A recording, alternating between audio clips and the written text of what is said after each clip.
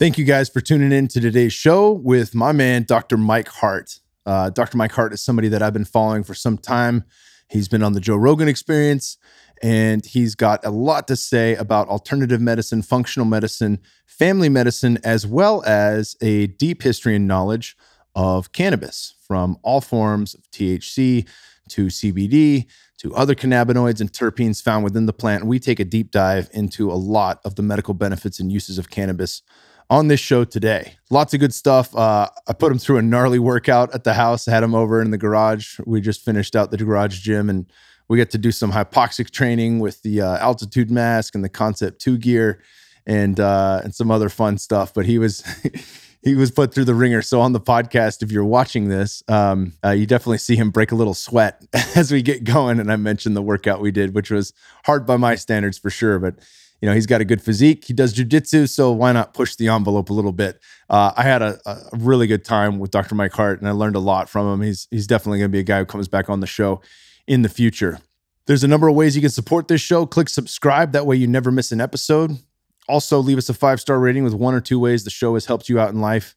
And also go to kingsboo.com. That's my website. Many of you know that I'm off social media now, so that is one way we can stay connected. There's a contact form there. All you have to do is leave your email for me, and I will send you one monthly newsletter that's going to describe anything and everything that I'm learning in life, from experiences I have coaching people in Fit for Service and in the Inner Circle, to books that I'm reading, psychedelic experiences and downloads I get from the entheogenic substances that I take. All the good stuff is there. And like I said, once a month max. I'm not going to fucking flood your emails. I have a hideous amount of fucking emails that I deal with on a daily basis that I've now, through essentialism, gone down to a twice-a-week basis. So many of these lessons have been talked about in the newsletter, and you can get them all. And if you enjoyed my posts on Instagram or Twitter or anything else, you can find out there in the newsletter so much more. So kingsboo.com for that. Also support our sponsors. This episode is brought to you by Grass-Fed Colostrum by Ancestral Supplements. Ancestral Supplements makes New Zealand-sourced nose-to-tail organ meats, bone marrow, and colostrum in simple, convenient gelatin capsules. There are many ancestral records of praise given for colostrum throughout history. For thousands of years, Ayurvedic practitioners have used colostrum for its healing benefits, and in India, cows are still considered sacred animals. Hieroglyphic texts show that colostrum was used by the ancient Egyptians as well. There is a well-known image of Hathor, the cow goddess, and symbol of rebirth, where she is depicted suckling the pharaoh, offering her colostrum as the elixir of metamorphosis to confer immortality upon the king. That's pretty fucking cool. Every mammal's birthright is to receive colostrum as our first food. Colostrum, which is the mother's first milk, is the fundamental nourishment that provides all the essentials to thrive as a healthy animal in nature. It is loaded with immune factors, growth factors, and protective proteins. It is not only essential to mammals in the wild, but its powerful immune and growth factors help us to build and maintain a robust immune system and support gut growth and repair. Visit ancestralsupplements.com to see what they can do for you. Ancestral Supplements, putting back in what the modern world has left out. And if you use code word KING10 at checkout, you're going to get 10% off everything in the store, as long as you use their Shopify. If you order through the Amazon link, you will not get the 10% off, but order on the website, ancestralsupplements.com. Use code word KING10 for their Shopify, and you get 10% off everything in the store. Next, we're brought to you by Sated Keto Meal Shakes. These guys are making it easy to stay keto when you're busy or don't have time to cook. And even though I'm not keto, I'm still relatively low carb. There's a couple days a week where I'll throw caution to the wind and eat a grip of sweet potatoes or sweet potato fries if I'm out to eat at Hop Dottie. Whatever the case, I don't want to drink or snack on carbohydrates throughout the day because that sends my hunger through the fucking roof and it packs on the pounds that I don't want to gain. So even though I'm mostly carnivore-ish now, shout out to my boy Paul Saladino, I still stay low carb, and Sated Keto Milkshakes make it very easy for me to do that. They're delicious and convenient on the go. They come in 2 ready-to-drink flavors, chocolate and vanilla, with less than 2 grams of net carbs per meal, no added sugar. It's got MCTs, omega-3s, prebiotic fiber, and 27 vitamins and minerals to give you everything you need throughout your day. Visit www.sated.com/Kyle and use code Kyle at checkout for 20% off store-wide. This is the only place where you can get that 20% off, so make sure you take advantage of this great offer at sated.com/Kyle. Code word Kyle, 20% off. Love these guys. Next, we're brought to you by Amp Human. Amp Human has created a phenomenal product called PR Lotion. That means personal record for the folks that don't know what PR means. But PR is something that we should all aspire to, whether we are competing or not. It is showing up and doing our fucking best. And this lotion is really an incredible product. Each kit includes 1 bottle and 5 on-the-go packets, which combined support 20 to 25 workouts, plus free domestic shipping. PR Lotion is the only high-tech sports lotion that unlocks the natural electrolyte bicarb. It is used by athletes at every level to reach training goals faster.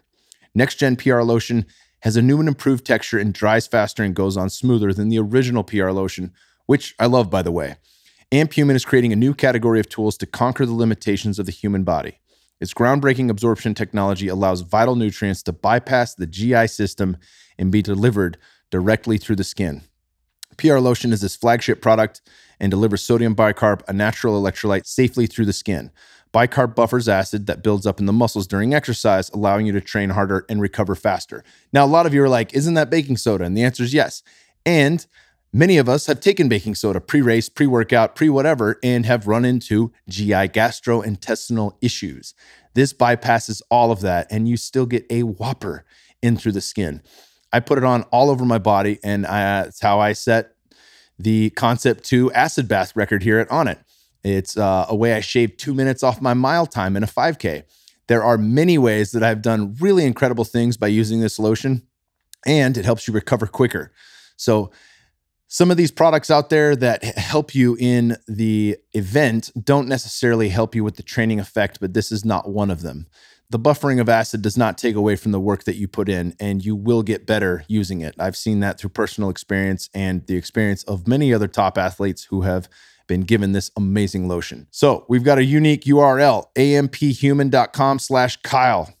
And you can try PR Lotion by checking out their starter kit via amphuman.com/Kyle. Don't forget to add Kyle20 at checkout. You're going to get 20% off that starter kit, which will get you locked and loaded, and you can start to experiment and push the envelope and boundaries of what you think is possible within your own body. Last but not least, we're brought to you by my dudes at One Farm. One Farm is a 100% USDA certified organic hemp farm out of Colorado, even though they're based here in Austin, right down the street.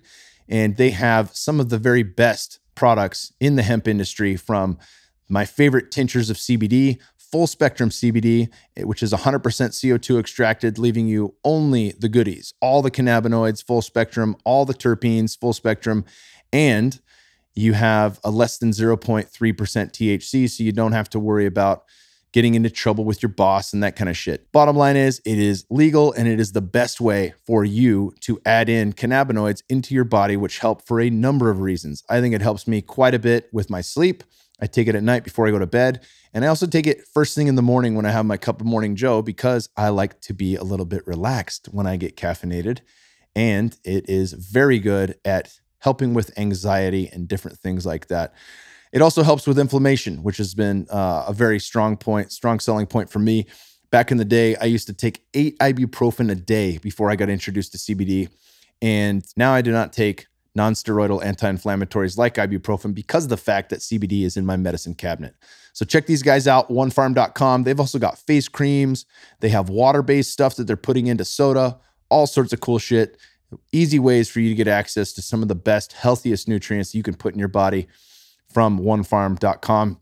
And if you go to onefarm.com/Kyle, you're going to get 15% off your entire order. onefarm.com/Kyle for 15% off everything store-wide. Thank you guys for tuning into the show. Remember to check out kingsboo.com. Leave me a comment. Let me know what you think about this episode with my man, Dr. Mike Hart, where we do talk all things cannabis. And what an appropriate sponsor in One Farm, because here's a great place for you guys to get some of this medicine that Dr. Mike Hart and I talk about. Thanks for tuning in, and we'll see you in a week. Dr. Mike Hart is in the house. Thanks so much for having me, brother. So excited to be here. Yeah, fuck yeah. You came all the way down from London, Ontario, Canada? I did. So London's about 2 hours from Toronto. So had to get up at 3 o'clock this morning to make that 8 a.m. flight from Toyota Austin, but happy to do it. Holy shit, dude. I had no idea you've been up that early. That's brutal. All good. It's all good. That's like brutal. Yeah. And you have a family medicine background? So yeah, I'm a family doctor. So I went to school for nutritional biochemistry, And then I went to school to become a doctor, and then I did my residency in family medicine, and that's what I practice now. Yeah. So where, and I know you were talking a little bit about this with Rob Wolf, probably it had to be 2 years ago, but where in your practice of Western medicine did you start to dive into all things optimization, from bioidentical hormone replacement to cannabis and everything else that you've gotten yourself into? Yeah. So, I mean, someone like yourself, like I just try to optimize everything all the time. Like I've always been obsessed with health and nutrition. Like this isn't something like new for me. Like I was doing weird stuff when I was like 14 years old. Like I remember at that time I couldn't even get protein powder. So I used to put tuna in like the blender with Diet Coke and drink it. Like weird stuff like that. With Diet Coke. Yeah. I used to do the poor man's protein shake. It was 6 whole eggs raw with 2 scoops of Ultra Slim Fast and whole milk. I never did the Slim Fast thing, but I definitely did the raw egg thing for a long time too. Oh yeah. Yeah. That's cool. How old are you now? 35 now. Okay. So yeah, we were I'm 37. Yeah, I remember right about that time for me, Creatine 6000 ES came out by Muscle Tech, and that was like all the jam. And they're like, no, bro, you got to add like 75 to 90 grams of dextrose. That's the only way it'll work. And Bill Phillips had just made his supplement guide, which was a giant advertisement for all of the phosphagen HP and EAS products that he had. Yeah. Bill Phillips, he was the big guy that was like 6 meals a day in the Body for Life. Right? Oh, yeah. Yeah. And I mean, that can work like for some people, but I don't follow that like at all. Like I don't do anything close to 6 meals a day. Well, it's not ancestral. In a way it is. I think I called it the baby diet on Rogan's. Okay. Right? Like babies eat every 2 hours. Yeah. And they're growing. So if that's your thing and you're cranking hormones through the roof, to be a bodybuilder, then maybe that's right for you. But for most people, that's not the way to lose weight or to be healthy. Yeah. And it's certainly not ancestral. And it's definitely not convenient for someone who's busy. You know what I mean? And, I know we talked a little about fasting before. I mean, that's way more convenient, You do a little bit of fasting. What do I have to eat? Nothing. It's not very hard, Yeah, that's true. Well, let's talk about that. Let's dive in, because you're listed as one of the paleo docs. Is that right, on their website? I believe so. Yeah, I have been for a while. Yeah. So you obviously have an ancestral background. You understand benefits of fasting and things like that. I think for a lot of people that want to get into it, who maybe follow Dr. Rhonda Patrick or my buddy Dr. Peter Attia. I always like to say my buddy before I name drop.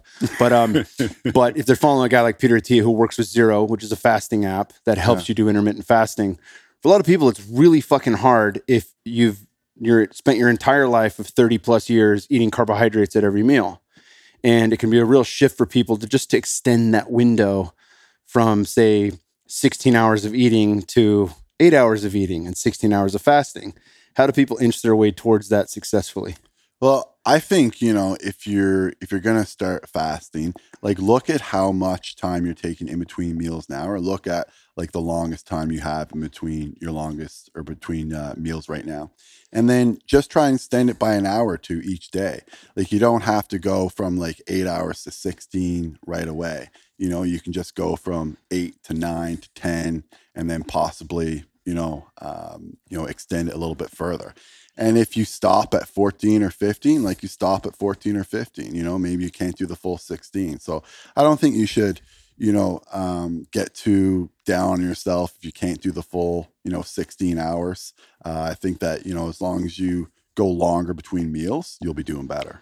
Yeah. If you're used to eating every couple hours, or say you have 3 regular meals and you have snacks in between, and then you start to not have snacks, that's a benefit. If you have dinner a little earlier and have breakfast a little later, that's a benefit. It's not black and white. Yeah. I mean, I don't want to live my life where it's like everything is just so regimented where like I have to eat, 20 grams of protein every 3 hours or whatever it is that Bill Phillips and these guys are kind of recommending.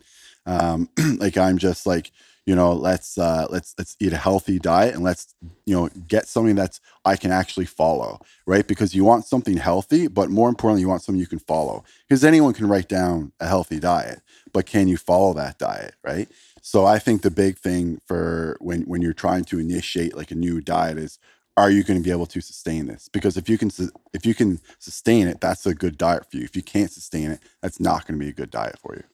Yeah. What else differs for you in your learning from the traditional Western medicine outlook? I mean, and this isn't me poo-pooing, because I had a torn labrum from fighting in my right shoulder, and Western medicine fixed it. Yeah. You know, like surgery is phenomenal. And there's many, many aspects of Western medicine that are great.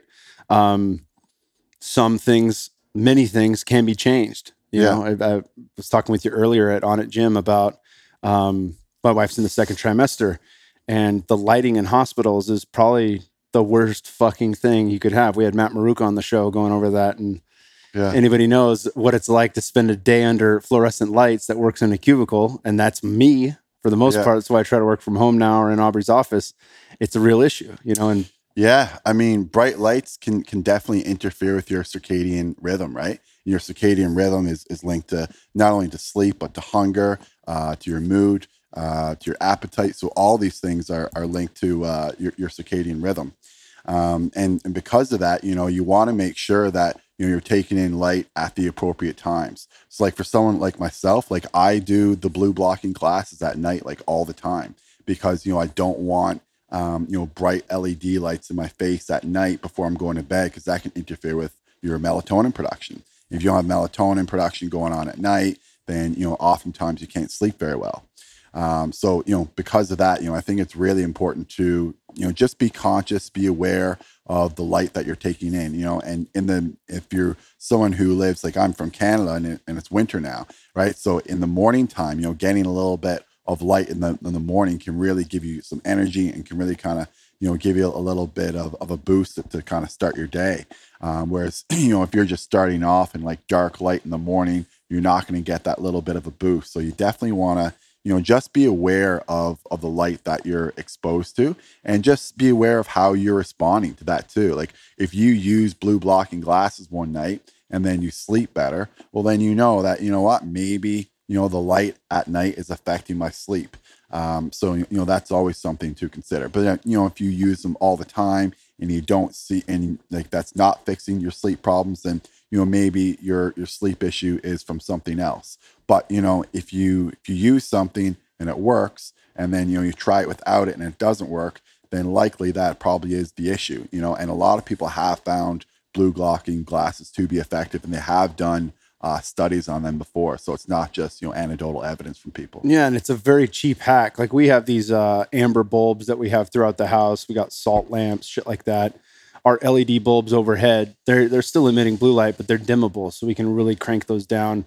But we still try to stick to the amber bulbs. And then, I mean, I had to outfit this stuff around the house because I don't expect my 4-year-old to put blue blocking glasses on, even though he might think they're cool. I don't think there's a huge market for kids' blue blockers. But to what you're saying about getting that morning light in, I mean, from Matt Maruka to Dr. Jack Cruz to all these OGs who have worked on photobiomodulation. Is that it? I'm not sure if I'm saying that right. But how we process light and the circadian rhythm impact of that morning sun, it's a critical thing. It's an absolutely critical thing to let our bodies know. And I think a lot of people in this space will mention that, like when they travel, one of the ways you cure jet lag is to get out and see a sunrise, or to watch, you know, that early morning sun and have a little movement. Doesn't need to be a killer workout, but just some sun exposure at wherever you just landed in life, to figure out, you know, to let your body figure out where it's at and get on tune with that. Yeah, I've heard Tim Ferriss actually talk about that before a bunch of times. And, you know, one of the things he says, like when he lands, is that he always tries to, you know, see some type of light. And then the other thing that he mentioned, I know you said, you know, it doesn't have to be a huge workout, but sometimes, you know, when you land and you do a little bit of a workout, it can, you know, put you into a better circadian rhythm so that you can sleep better that night wherever you are. Well, we're on the topic of sleep. We were talking in the garage. We just hit, if people are watching the video and wondering why you've been sweating, you're just cooling down now. Also, if people are listening to this and they're like, what the fuck is that background noise? This is at my house, and I have yet to figure out how to turn my air conditioner off. It just goes on. Even when I have it off, the fan goes on. So I'll get that solved for the next interviews. But that workout was intense, by the way. I've never, ever done altitude training. I was totally dizzy the whole time. You kept a perfect pace, man. You looked like you weren't even feeling it. That's why I was like, just sprint on the last 100. I was almost like meditating when I was doing it. I was just, like, just keep going, just keep going. Dude, that's it. It's funny you say that, because the book Chi Running is phenomenal. And I applied those concepts. You know, Tai Chi is where he took to make Chi running. But the concepts around Tai Chi in running have a lot to do with posture and breath work and not burning yourself out. On a Concept 2 rower, it's not the same posture. You're going from this, almost fetal position into this extended position.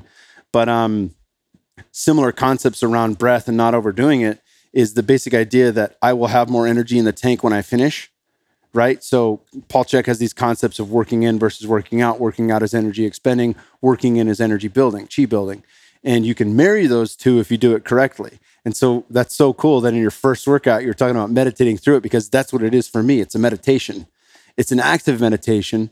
But if I can follow the breath and do nose the entire way through, and then the last 100 meters gun it, then I have more energy in the tank. It doesn't destroy me, in the workout. And that's a very specific aerobic base building, CO2 retention style training that we were talking about from the Oxygen Advantage. But it's a gnarly fucking workout for sure. It's insane. It's completely different than what I'm used to. Because usually you can, if you're lifting weights, you can just use raw power and sort of just grunt through the workout type of thing. And then, when you're doing MMA and that, and someone's holding pads for you, it's just a different type of cardiovascular workout when you have that mask on, and the oxygen is just, you're just sucking, the air, just trying to get some oxygen. We got up to 12,000 feet by the end of it. We incrementally went up about 1,000 feet each round. Well, I felt it, that's for sure. Still feeling it now. Hell yeah. Well, so we're on the subject of sleep. We talked about the book Sleep by Nick Littlehill. It's one of my favorites. I mentioned that the first time on Rogan's. And, this air conditioner is going. Temperature is such a big one. There's a lot of things that can affect sleep, but I want to dive into cannabis here because you're the first cannabis expert that I've ever had on the show. You are a medical doctor, not a doctor of chiropractic. Not that would eliminate you from being a cannabis expert. However, you're a medical doctor who kind of went against the grain first, even though Canada's been way more liberal about cannabis laws than the US. I guess let's just dive into all things cannabis, but specifically, let's talk about sleep and impact of the brain, because I know there's a ton in here. Sure. Yeah. I mean, I definitely use cannabis with a lot of my patients for sleep. I think that we just don't really have the best sleep aids out there right now. A lot of people are still using benzodiazepines to sleep, things like Ativan, Xanax. Those medications can be very, very addictive. If it works for you, great. But I would try to stay away from them as much as I could, because they can be extremely addictive. I'm raising my hand for the video watchers because I was addicted to Xanax and Valium in college. Okay. And that's what would knock me out, but it's like that. Then all of a sudden I have anxiety during the day. Yeah. And that'll help with that because it gets you high. It works. Yeah. It works by getting you high. It doesn't fucking eliminate the anxiety. Exactly. It is patchwork. It's fucking throwing Band-Aids on holes in the ship. Yeah. So, I mean, I don't want to be prescribing, that type of medication to patients, because I know, what the long-term effects are. So, because of that, I think cannabis is a much, much better alternative. And, specifically, we can talk a little about THC and CBD. So, I know that a lot of your listeners probably listen to the Rogan podcast with Matt Walker that got a lot of play on the internet. And, he was talking a little bit in that podcast about CBD and how it can affect sleep. And there is some evidence that having a little bit of CBD can actually stimulate your prefrontal cortex or give you a little bit of energy, right? So, I mean, most of my patients actually use their CBD in the daytime, right? So they find it to be effective for, anxiety. They find it to be effective for pain, for reducing inflammation. And of course, some people use it for seizures. There's a variety of different indications for CBD. But just getting back to sleep, some people may find that a higher dose of CBD oil can in fact put them to sleep. What would that be? Just to clarify, is that in the 100 milligram range, 150 milligram, 300 milligram? So, I mean, I would say anything over 20 milligrams is actually a decent-ish dose. But the thing is too, you definitely want to, everyone's different. And you also want to look at the terpenes that are within the CBD oil. So there's a terpene called myrcene, for example, that's very, very sedating. So if you have CBD oil and you have myrcene, that might help you, because you have the CBD, which can maybe calm down your anxiety, and you have the myrcene, which is extremely sedating, and then that can just kind of knock you out for some people. Now, for other people, that's just not going to work. this applies not just to vets, but also to civilians as well. But, a lot of veterans, and I do see a lot of veterans in my practice, do have PTSD or post-traumatic stress disorder. And these guys just really, really can't sleep at night. And the best thing for THC for guys who have nightmares for people who have PTSD and have nightmares is THC, because THC can reduce the amount of nightmares that people get and the frequency. So I have a ton of patients who have they were having nightmares like every night, and then they use a little bit of THC, and then all of a sudden like their nightmares literally are like gone. For some people, like it's literally like 100% gone. Other people it might reduce it by 50% or 75%, but like anything is a huge win, for someone who's really suffering with nightmares at night. And what dose, I'm sure it varies because everyone's different, but what would you typically start someone on? Because I have a lot of friends that are veterans and a lot of them have post-traumatic stress. And I've found just from hooking people up, when I was out in Vegas last time, I ended up picking up a bottle of 5 milligram CBN with 5 milligram THC. Nice. And that was the only thing that worked for my friend to sleep. Okay. He said he hadn't slept that well in probably 15 years. Yeah. And I'm happy you actually mentioned CBN. So I tend to mostly talk about THC and CBD because those are the ones that are like commercially available, especially in Canada.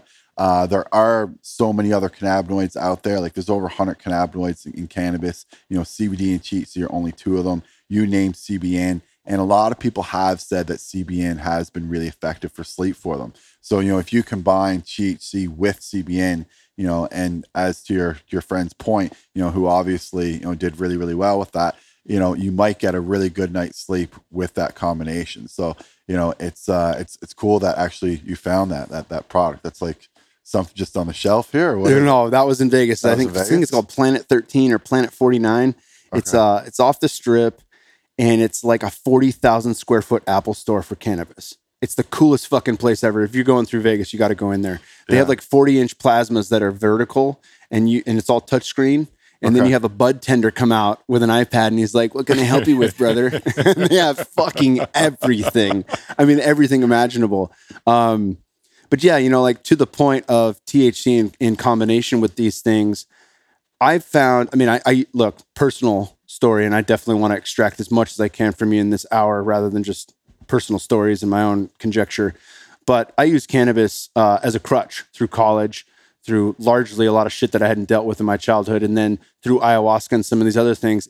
I feel it stripped my receptors. So when I worked my way back to cannabis with respect and reverence, I couldn't handle a half as much. I couldn't handle a quarter as much. So a little goes a very long way for me with THC now. But what I find is the closer it is to whatever we'd find in nature before we started fucking with it and deciding that THC was what we should be going for, long before CBD was figured out, or CBN or CBG or any of the terpenes or any of these other wonderful pieces that come in this thing nature made for us, I find that the closer they are, I guess in concert, either a 1-to-1 ratio of THC to CBD or a 1-to-3 ratio of THC to CBD, that seems to work best for me.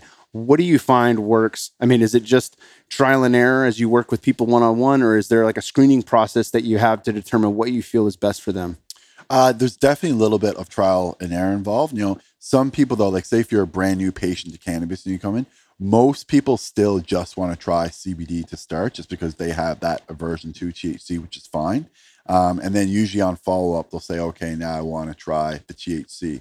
But, getting back to like, what's the best ratio of, THC to CBD for sleep, that's something that's like really hard to answer. And it's also, very, very individualized. But I will say that in general, it would skew more to the THC than the CBD. So you might find that it's 2-to-1 or 3-to-1 THC to CBD.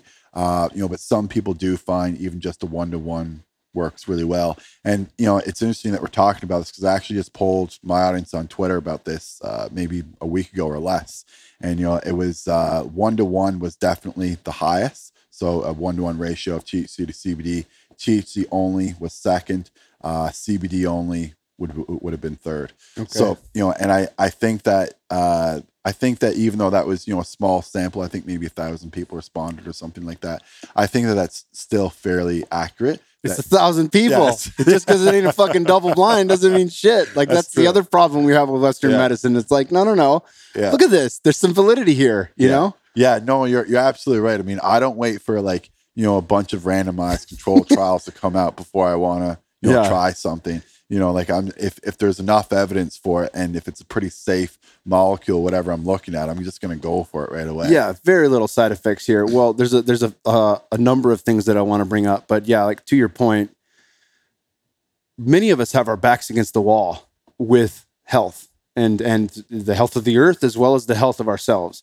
And so waiting for this shit isn't going to work. You know what I'm saying? Like waiting for doctors to cure your autoimmune disease with, conventional theory is not going to cut it. So if somebody like Michaela Peterson tries carnivore and all of a sudden she feels great, like it fucking works. You don't need the science to back it up, like simple as that. Right.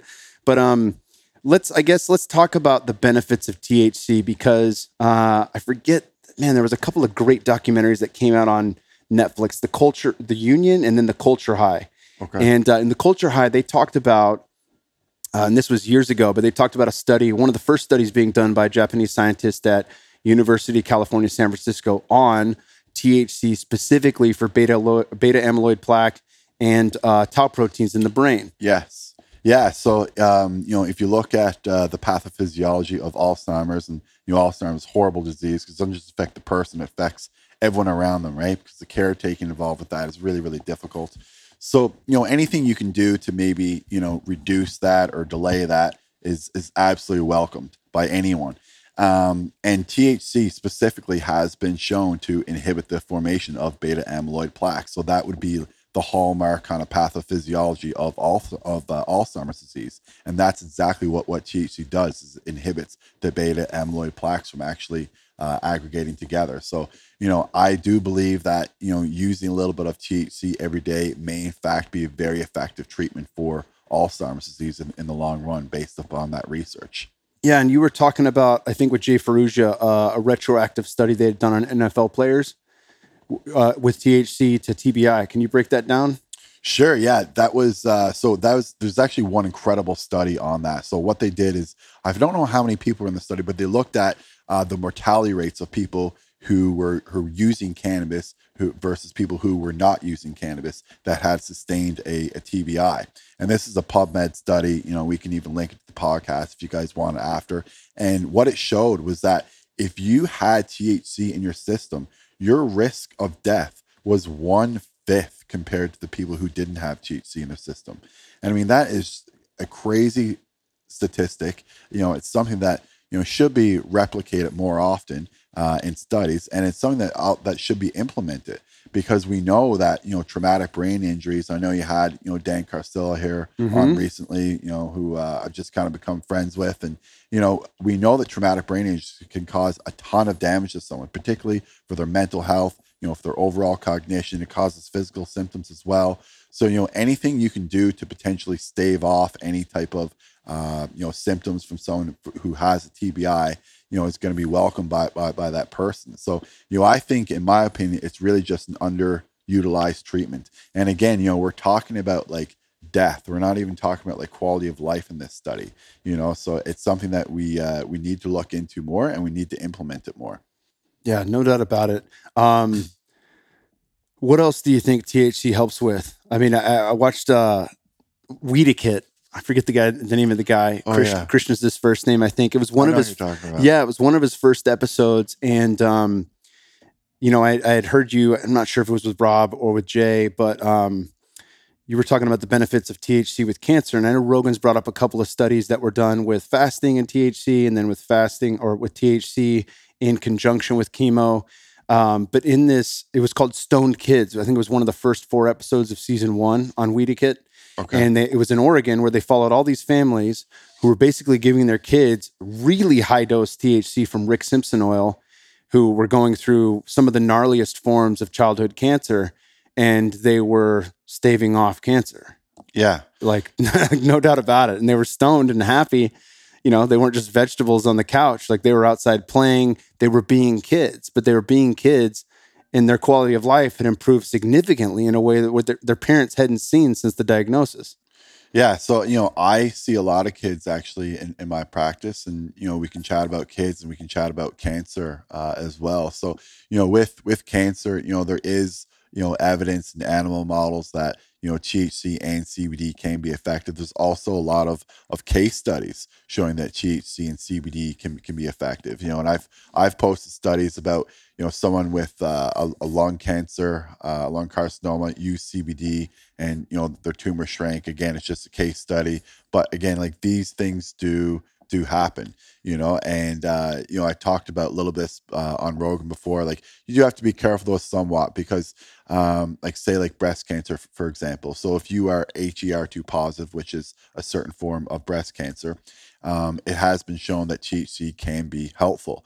But say if you don't you have a cancer that doesn't express any, a breast cancer that doesn't express any THC receptors, it has been shown that THC may actually worsen it. So you do have to be a little bit careful, so you want to make sure that you know how THC and CBD affect your specific cancer, and you don't want to just say, like, cannabis cures cancer in like a general kind of like term. We want to say that, in this particular type of cancer, this type of ratio of THC to CBD would be best based upon these types of studies and based upon what we've seen. That'd be the best approach to it, instead of just, encompassing cancer as like one thing. Yeah, that's like saying the ketogenic diet cures cancer. It's like, no, but there's some very specific forms of cancer that it really does help with. Yeah. Things like that, right? Yeah. Yeah, I get that. Well, let's talk pain, because Sure. pain for me, I grew up playing football. I fought for 8 years professionally, and in fighting, I would take 8 ibuprofen a day. I'd take 4 before each practice. And it was something that I just did routinely. And then as I started getting into all things optimization, starting with diet through How to Eat, Move, and Be Healthy by Paul Chek, and then many other books, I realized like how much damage this is actually causing my gut, and started switching to CBD. Thankfully, I was in California, so we had a lot of these things available ahead of time to the rest of the country. But CBD fixed it. I didn't need ibuprofen anymore. My inflammation was coming down. And of course, that was in concert with cleaning up my diet and putting better things in me, fixing my sleep, that kind of stuff. But speak to that a bit, because it doesn't appear, even with the awareness of the opiate epidemic, it doesn't appear that that's going to shift overnight. Yeah, I totally agree. And again, some of it just comes down to, the pain medications that we have available. And, they're not that great. Like right now we have, NSAIDs. So, you just talked a little bit about Advil. And then, once you go beyond that, there are things like Lyrica and gabapentin and that. But a lot of guys, once they fail on NSAIDs, they just go straight to opiates. There's a lot of people who do that, like not just patients, but doctors will do that in their approach. We'll try you on NSAIDs. If NSAIDs don't work, we'll just go straight to opioids. Like I said, there are some people who use like gabapentin and Lyrica and these other drugs, but a lot of time it will be NSAIDs to opioids. And to your point, so what are you doing when you're taking an NSAID? You're like ibuprofen. You're taking something that's supposed to decrease inflammation. So we know that CBD can also decrease inflammation. And your story, even though it's it's very, very compelling, it's definitely not unique in the fact that like there's been a lot of other people who have also used a ton of ibuprofen, Advil, all these other types of NSAIDs, and then have been able to come off of them successfully just by using CBD oil. And of course, if you have, a poor diet, poor lifestyle, all that type of stuff, you definitely want to work on that first. But, if you're working on the lifestyle part and then you're also introduce CBD, then it's, it only makes logical sense that you're probably going to be able to eliminate the Advil or the ibuprofen that you're taking. And then, just to chat a little bit about the opiates. Yeah, I mean, it's definitely very, very scary, because the thing is, there has been a little bit of a reduction in doctors prescribing opiates over the past few years in the US, thankfully. But that doesn't necessarily correlate with a decreased death rate because, it's also available on the street as well, right? So there are people who are dying from, physicians prescribing medications, and there's also people dying from, fentanyl overdoses on the street. So, Yeah, fentanyl came into the picture, and fucking all of a sudden, mortality rates just really went up. Like it's one of those things that I think hit so hard so quick. I mean, I've lost 2 friends to heroin, and I don't think it was the heroin. I think it was the heroin cut with fentanyl. It's one of those powerhouses that can kill you very easily. Yeah. Yeah. It's something that you really want to be careful with because, you should never get anything off the street anyway, and even with regards to like supplements and things like that, like it's always best when they're third party tested, and that's sort of the standard that I hold to myself if I'm going to take something. And that's the standard that I think everyone should hold to themselves as well, is that, if you're going to take something, make sure that it's third party tested. And that way, that whatever is within the bottle is actually what's in the bottle, because, lots of supplement companies, they can put things in there that are really, really bad for you. And then of course, if you buy something on the street, you have no idea what you're getting half the time. Cannabis as well, right? Yeah. That was one of the first benefits I saw first with medical marijuana and then with recreational legalization is the degree at which we see testing being done. So, I'm not going to smoke or inhale pesticides and herbicides, that the product is in fact organic and that these are the constituents within that particular strain or within that particular tincture. Yeah. And you also too, it's nice to know that, okay, this is 10%. So, if I have a little bit of this, I'm not going to get blitzed. Yeah. But, you have something that's like 28%, you don't know about it. And all of a sudden, after a couple of puffs, you're like head spinning and you don't know where you are. Like, so it's always better to know, exactly what you're getting. And then that's just going to increase your own self-awareness as well, because then you're going to know like, okay, I know that when I use 10% THC, I can take a couple puffs and I'll feel this way. I know if I use 5% THC, I can take a couple puffs and I'll feel this way. So, I think that the more you know about the product, the more in turn that will just increase your self-awareness kind of naturally as a byproduct of that. Awesome. How much does THC fit into the picture with pain? Because we've talked about inflammation. We've talked about CBD's ability to help lower inflammation, which of course, if that's high, you're going to feel all the nagging injuries come back. THC clearly has a euphoria, and it clearly has a component to help with pain. Yeah.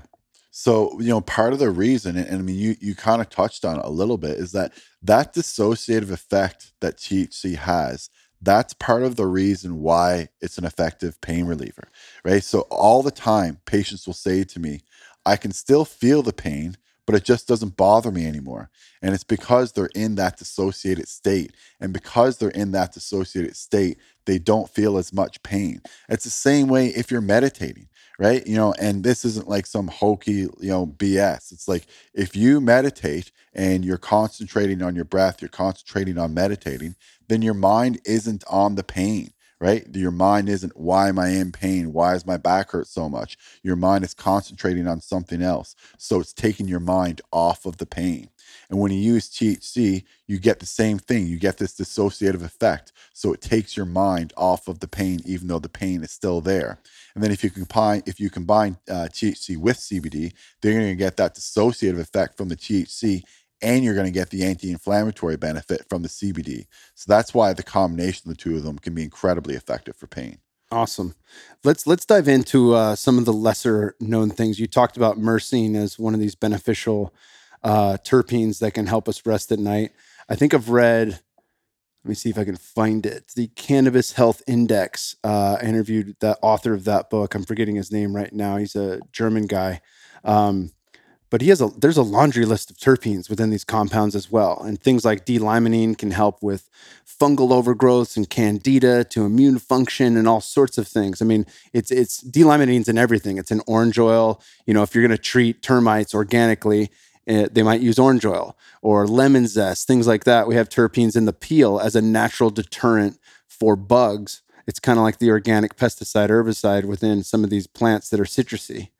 Yeah, and I mean, you should know your terpenes. And again, coming back to like the Alzheimer's thing and the memory thing, pinene has actually been shown to be effective for improving overall memory because it has an acetylcholinesterase effect, right? So, if something is a natural, acetylcholinesterase esterase inhibitor, then that's going to help with memory impairment. So, So let me unpack that real quick. Sure. Acetylcholine being kind of the one of the most important neurotransmitters for memory, thought, cognition. All nootropics on the market are trying to increase acetylcholine production by taking choline and then combining that with either racetam or something else. Like we use alpha GPC and alpha brain on it, and then we have other things like Huperzia and Huperzine A and just different products that help upregulate that into that. And then on the flip side of that, we have this enzyme that comes through like Pac-Man and clears it out of the system.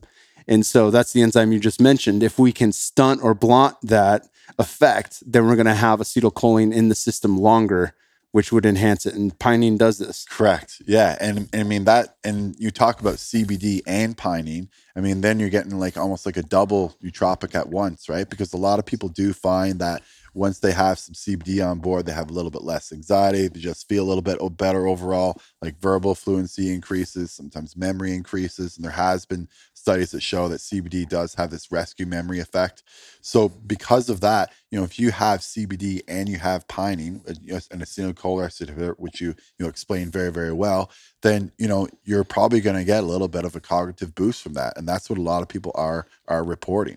And I do think too there is a little bit of a blend or a blur between like something that's like a nootropic and something that's like considered to be like a drug, because we always think that that a drug is something that sort of takes you from like disease to a normal state, right? And like a nootropic is like something that can take you from like a normal state to maybe like superhuman. But in many ways, like I think that more people should have that approach, meaning, and I've chatted about this recently with like a few people, like, if you go to your cupboard every single morning, your kitchen cupboard, and it says like antidepressant, anti-anxiety, I mean, that's almost enough to like, put you in a bad state right there. It's like, I have to take this to feel good. I have to take this to feel good. But if you're taking something that's like a nootropic, it's almost like it's amping you up. It's like, oh, I can't wait to take this because it's going to make me feel amazing. So, I think that more people, who are depressed and anxious kind of should sort of not necessarily change, what they're taking, but change their approach and their thinking. Because I mean, going to your cupboard every day, seeing something as like an antidepressant can't be that motivating, compared to like going to your cupboard and you open up a bottle of creatine or whatever it is to say like, I'm going to take this now, I'm going to lift 5 more pounds of weight, and I think that's the kind of like mindset that like, we should be encouraging more in medicine and just more in like in modern society. And it's fine that we're talking about, mental health and we're talking about suicide and all these things all the time, but talking about it sometimes almost just like gives people like that option. Like let's give them like a different option. Like let's give them like, hey, like we know that that there's things that you need to address, but maybe you can try a different approach and just try and do it almost like aggressively. Just try to become awesome instead of trying to be not depressed. Like try to be like your best self. Yeah, I think that's a better way to do it. Of course, yeah. It really speaks to the language that we use in our own story of ourself, and I think neurolinguistic programming addresses this very well.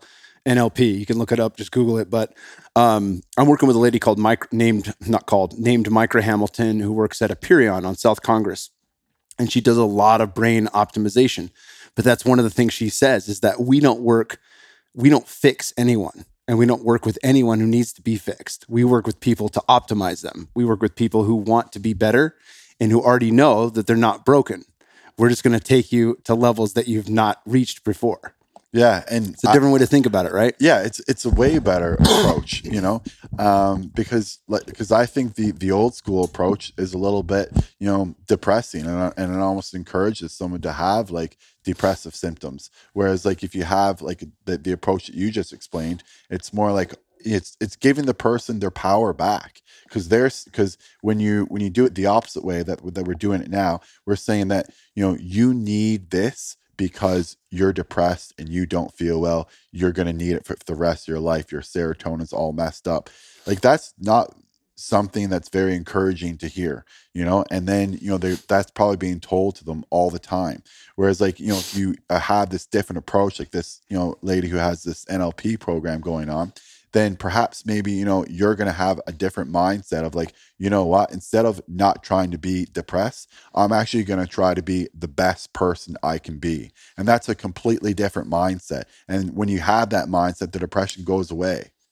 Yeah. Yeah. It's one thing to be sold a bill of goods like, hey, this is a neurochemistry imbalance that you have and it's genetic and it's an inevitable thing. And now you have to take this for the rest of your life. Like, no.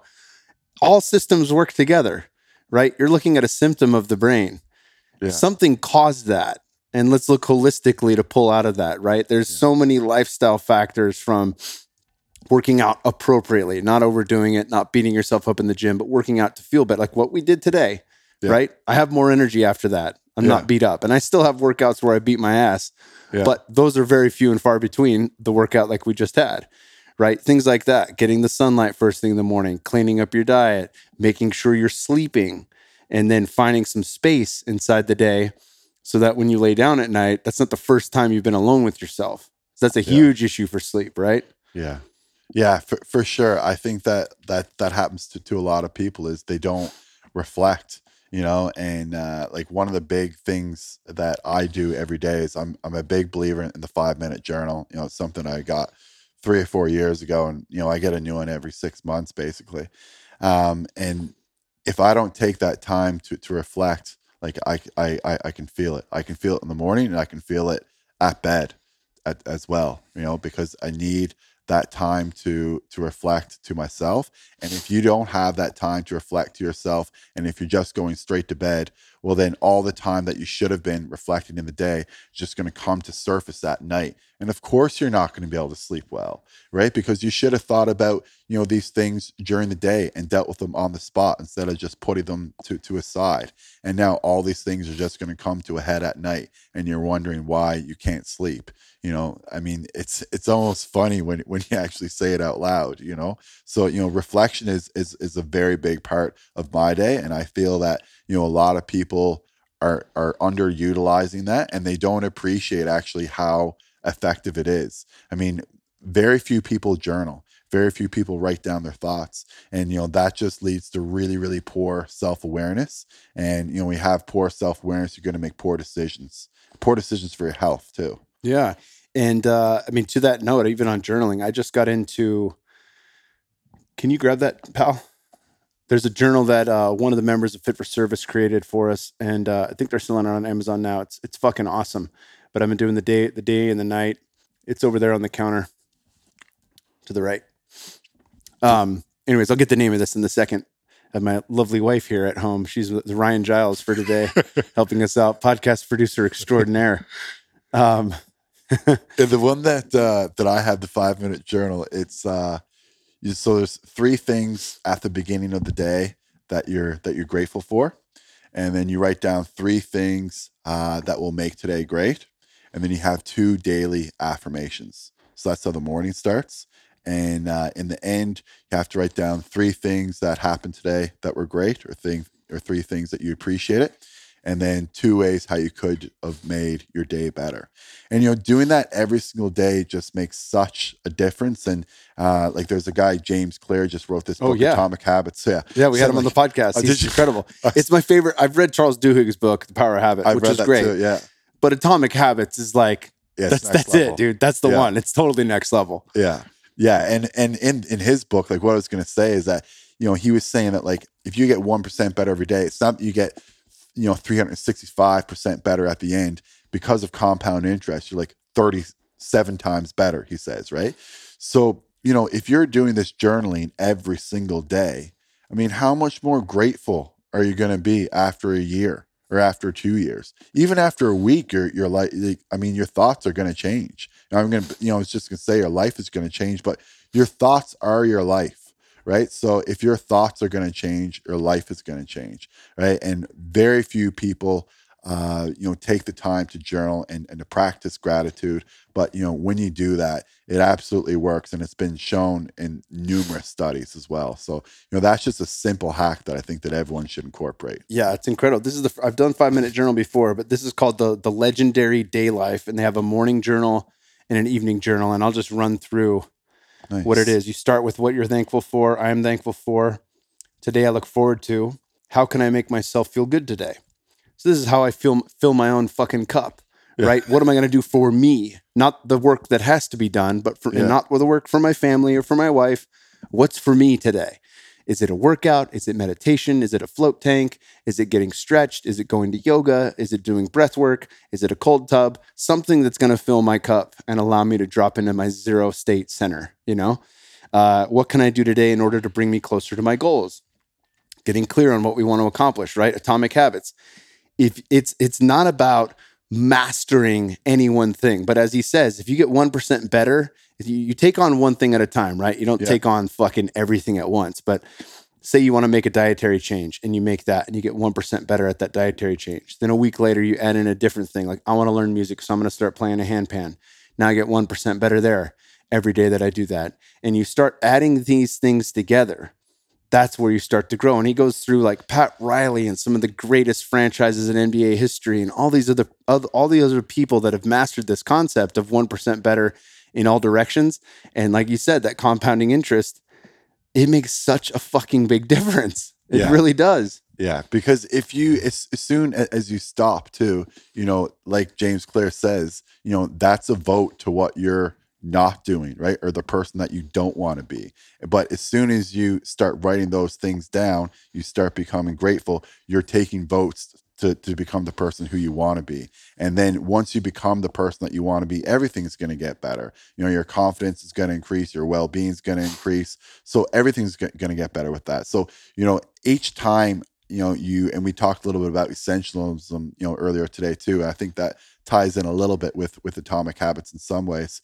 But, with regards to, Atomic Habits, one of the big things that I took away from that book is, each time you take an action, it is a vote to the person that you want to be. Now, it might be the wrong vote if you're taking the wrong action. So that's something that you want to be.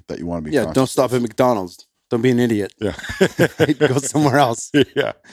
Yeah, I think about that a lot. Essentialism is a book that completely changed my life. I read it at the end of 2019, and already I'm putting a lot of that into practice. It's one of the reasons we're here right now, podcasting from home. I can get a lot of work done at home. The lighting here is better. I've got nature right outside. We're about to plant a bunch of new trees, so I'll be surrounded by that. There's a ton of house plants. I think we can see one of them in the background of this podcast right now. But, this is my sanctuary, and largely in part thanks to Natasha over there for turning a house into a home. But, thinking about that, what is essential, right? And one of the things that he put in there is an acronym WIN that I really have always loved. I learned it first from Lou Holtz. I think he mentioned somebody else where he heard it from, but what's important now, right? So we clarify that in every fucking action we do. And he even said something that blew my mind. When the word priority became added to to whatever language it was at the time, it might have been Greek. It wasn't priorities. It was singular. There was no plural for it. It was the most important thing. It wasn't the most important things. It wasn't a fucking list. There was one thing that was the most important. Yeah. Right? So what's important now is one thing. It's not fucking 10 or 12 things. And that'll make you so much happier too, because then you just concentrate it on one thing. It gives you, that like sense of like certainty, and when you have that sense of certainty, that's when you feel your best, I go back and forth on Tony Robbins a little bit. I mean, overall, I do like him. I love him. And I'll link to, for people who are on the fence. Yeah, I'm going to link to an episode he did with Russell Brand in the show notes. It's fucking incredible. I love Russell Brand. It's incredible. The two of those guys are fucking magic. And I mean, I say that I've gone and see him twice, so I really do like him overall. But he talks about that stuff a lot. And the other thing that he talks about that I really like too is, he always talks about, appreciation over expectation. And, that's something too that I come back with in my journal, like the 5-minute journal, like all the time, is that, maybe there was something that I was expecting today. and didn't happen, didn't get it, whatever happened. But maybe there's something else that kind of passed by that I didn't appreciate that I should have. And he talks about, I don't know, that exercise where he talks about, if you look at everything, if you look for something red, then like everything, you'll see is red, right? And you'll start calling things that are like kind of orange, like red. You know what I mean? And the point of that is that like if you're, and you talked about this recently too, like if you're looking through life with this like lens of like anger all the time, then you're everywhere you see, you're just going to see anger, right? But if you're looking through life with like, you said love and happiness and gratitude, then when you're looking through that lens, you're going to find those things. You're going to see beauty in things, and the things that are just kind of red. You'll see that those things are kind of beautiful, or you'll be like, I'm kind of grateful for that. And that's the way that you wanna kind of see things. So that's one of the things that I found, that one of the quotes that he brought up in one of the seminars that I saw, that I thought was like, spot on, and I've used it ever since. Yeah, it's really powerful. It's reminding me, and I forget which, I've read a lot of Dr. Wayne Dyer's stuff, but he talked about, running in his hotel, because he used to run a 10K every day no matter what. So he was actually running around this atrium on one floor of his hotel, and he's just running down the hall. And so he's getting his fucking 10K in, and some lady opens the door and she's like, "Are you running out here?" And he's like, "Yeah." And he just kept running. But, he spoke about how a lot of people are looking to be offended. And it seems in our political climate and in our social media climate and in all the things, all of the polarization of what's going on right now in the world, that there are, in fact, a lot of people. He said this long before Trump was in office or anything else that would, cause such a rift or a divide among the population of the states, but also elsewhere. Just that people do look to be offended, and you can catch yourself in that and say, "Why am I doing this?" Yeah. Right. Yeah. And I think that, and not only just like, we're talking, I think a little bit like online, but in person, I think too, people are like that, they want it's because they don't have, something going on in their life that provides any value. And if you don't have anything in your life that provides any value, and you see someone else that has value in their life, all you want to do is kind of take that away or take that person down. And that's, I think, what's happening to a lot of people in society these days. It's like Jordan Peterson's analogy of the crabs in the bucket. Yeah. You don't need to put a lid on the bucket, because the crab that's about to leave gets pulled down by the other crabs as those crabs are trying to climb their way up. Yeah. So no crab get out. Yeah, exactly. It might be lobsters, but it's one of these. Yeah, I think he uses lobster. Yeah. But his book's incredible too. I always recommend that book for people. 12 Rules for Life. I think he's one of the most brilliant people in the world.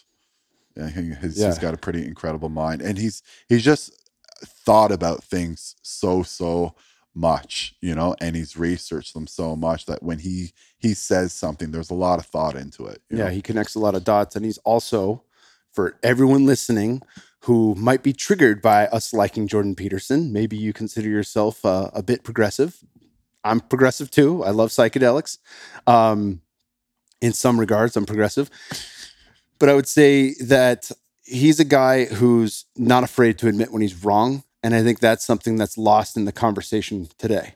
Yeah. Is that if we're going to talk and I want to learn from you and I disregard the need to be right, then I should be able to find a spot where at least I can look at things objectively enough to say, "Oh, you know what? I can see it from your lens. And you know what? Maybe I am wrong, or maybe I should rethink that. Yeah. Maybe there's a different way to look at this. And maybe it's not right and wrong. Maybe it's just a different perspective or a different way I look at that. And if I'm open to that, that's how I can grow." Right. Yes. I'm reading this book, Vedanta Treatise, and I've talked about it before. It's an excellent book, but he says a belief that's strong enough is the end of learning. Yep. Because it's where you understand it as complete. And if it's complete, there's no further learning. And that entire, whatever the fucking belief is, it's capped. There's an end point, right? And there is no end point, whether that's God, whether that's anything you want to fill in on the blank, whether that's science. All of it's unfolding. All of it's relearning. All of it's saying, "Hey, guess what? Saturated fat's not bad for you. Guess what? Cholesterol's not bad for you."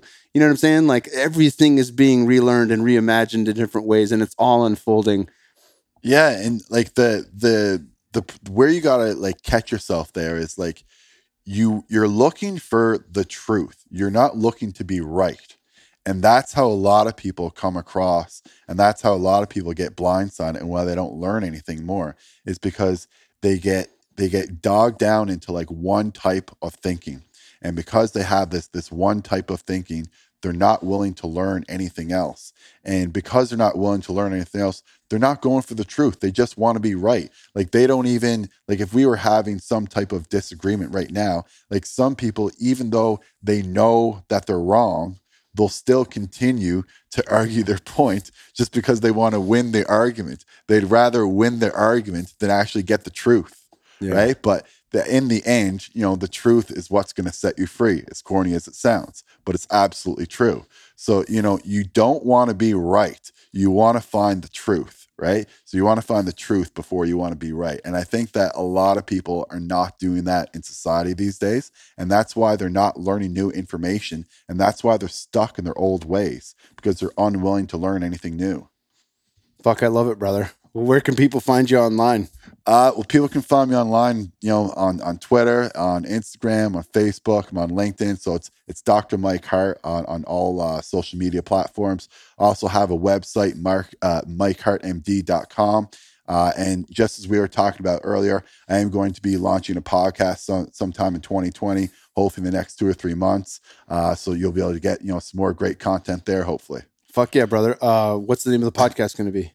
Mike Hart Show so far. Oh, keep it simple, dude. We went through 3 title changes and it landed on Kyle Kingsbury podcast. Like we don't need anything else. That's awesome. Man. Yeah. Awesome, brother. Dude, thank you so much for coming out here. Thanks so much for being on the show. And it's been a pleasure working out with you and spending time with you today. It was really difficult to work out with you today, but I definitely still appreciate it. And thank you so much for having the podcast. I really wanted to come on, and I'm really, really happy that I did. Fuck yeah. Thank you, brother.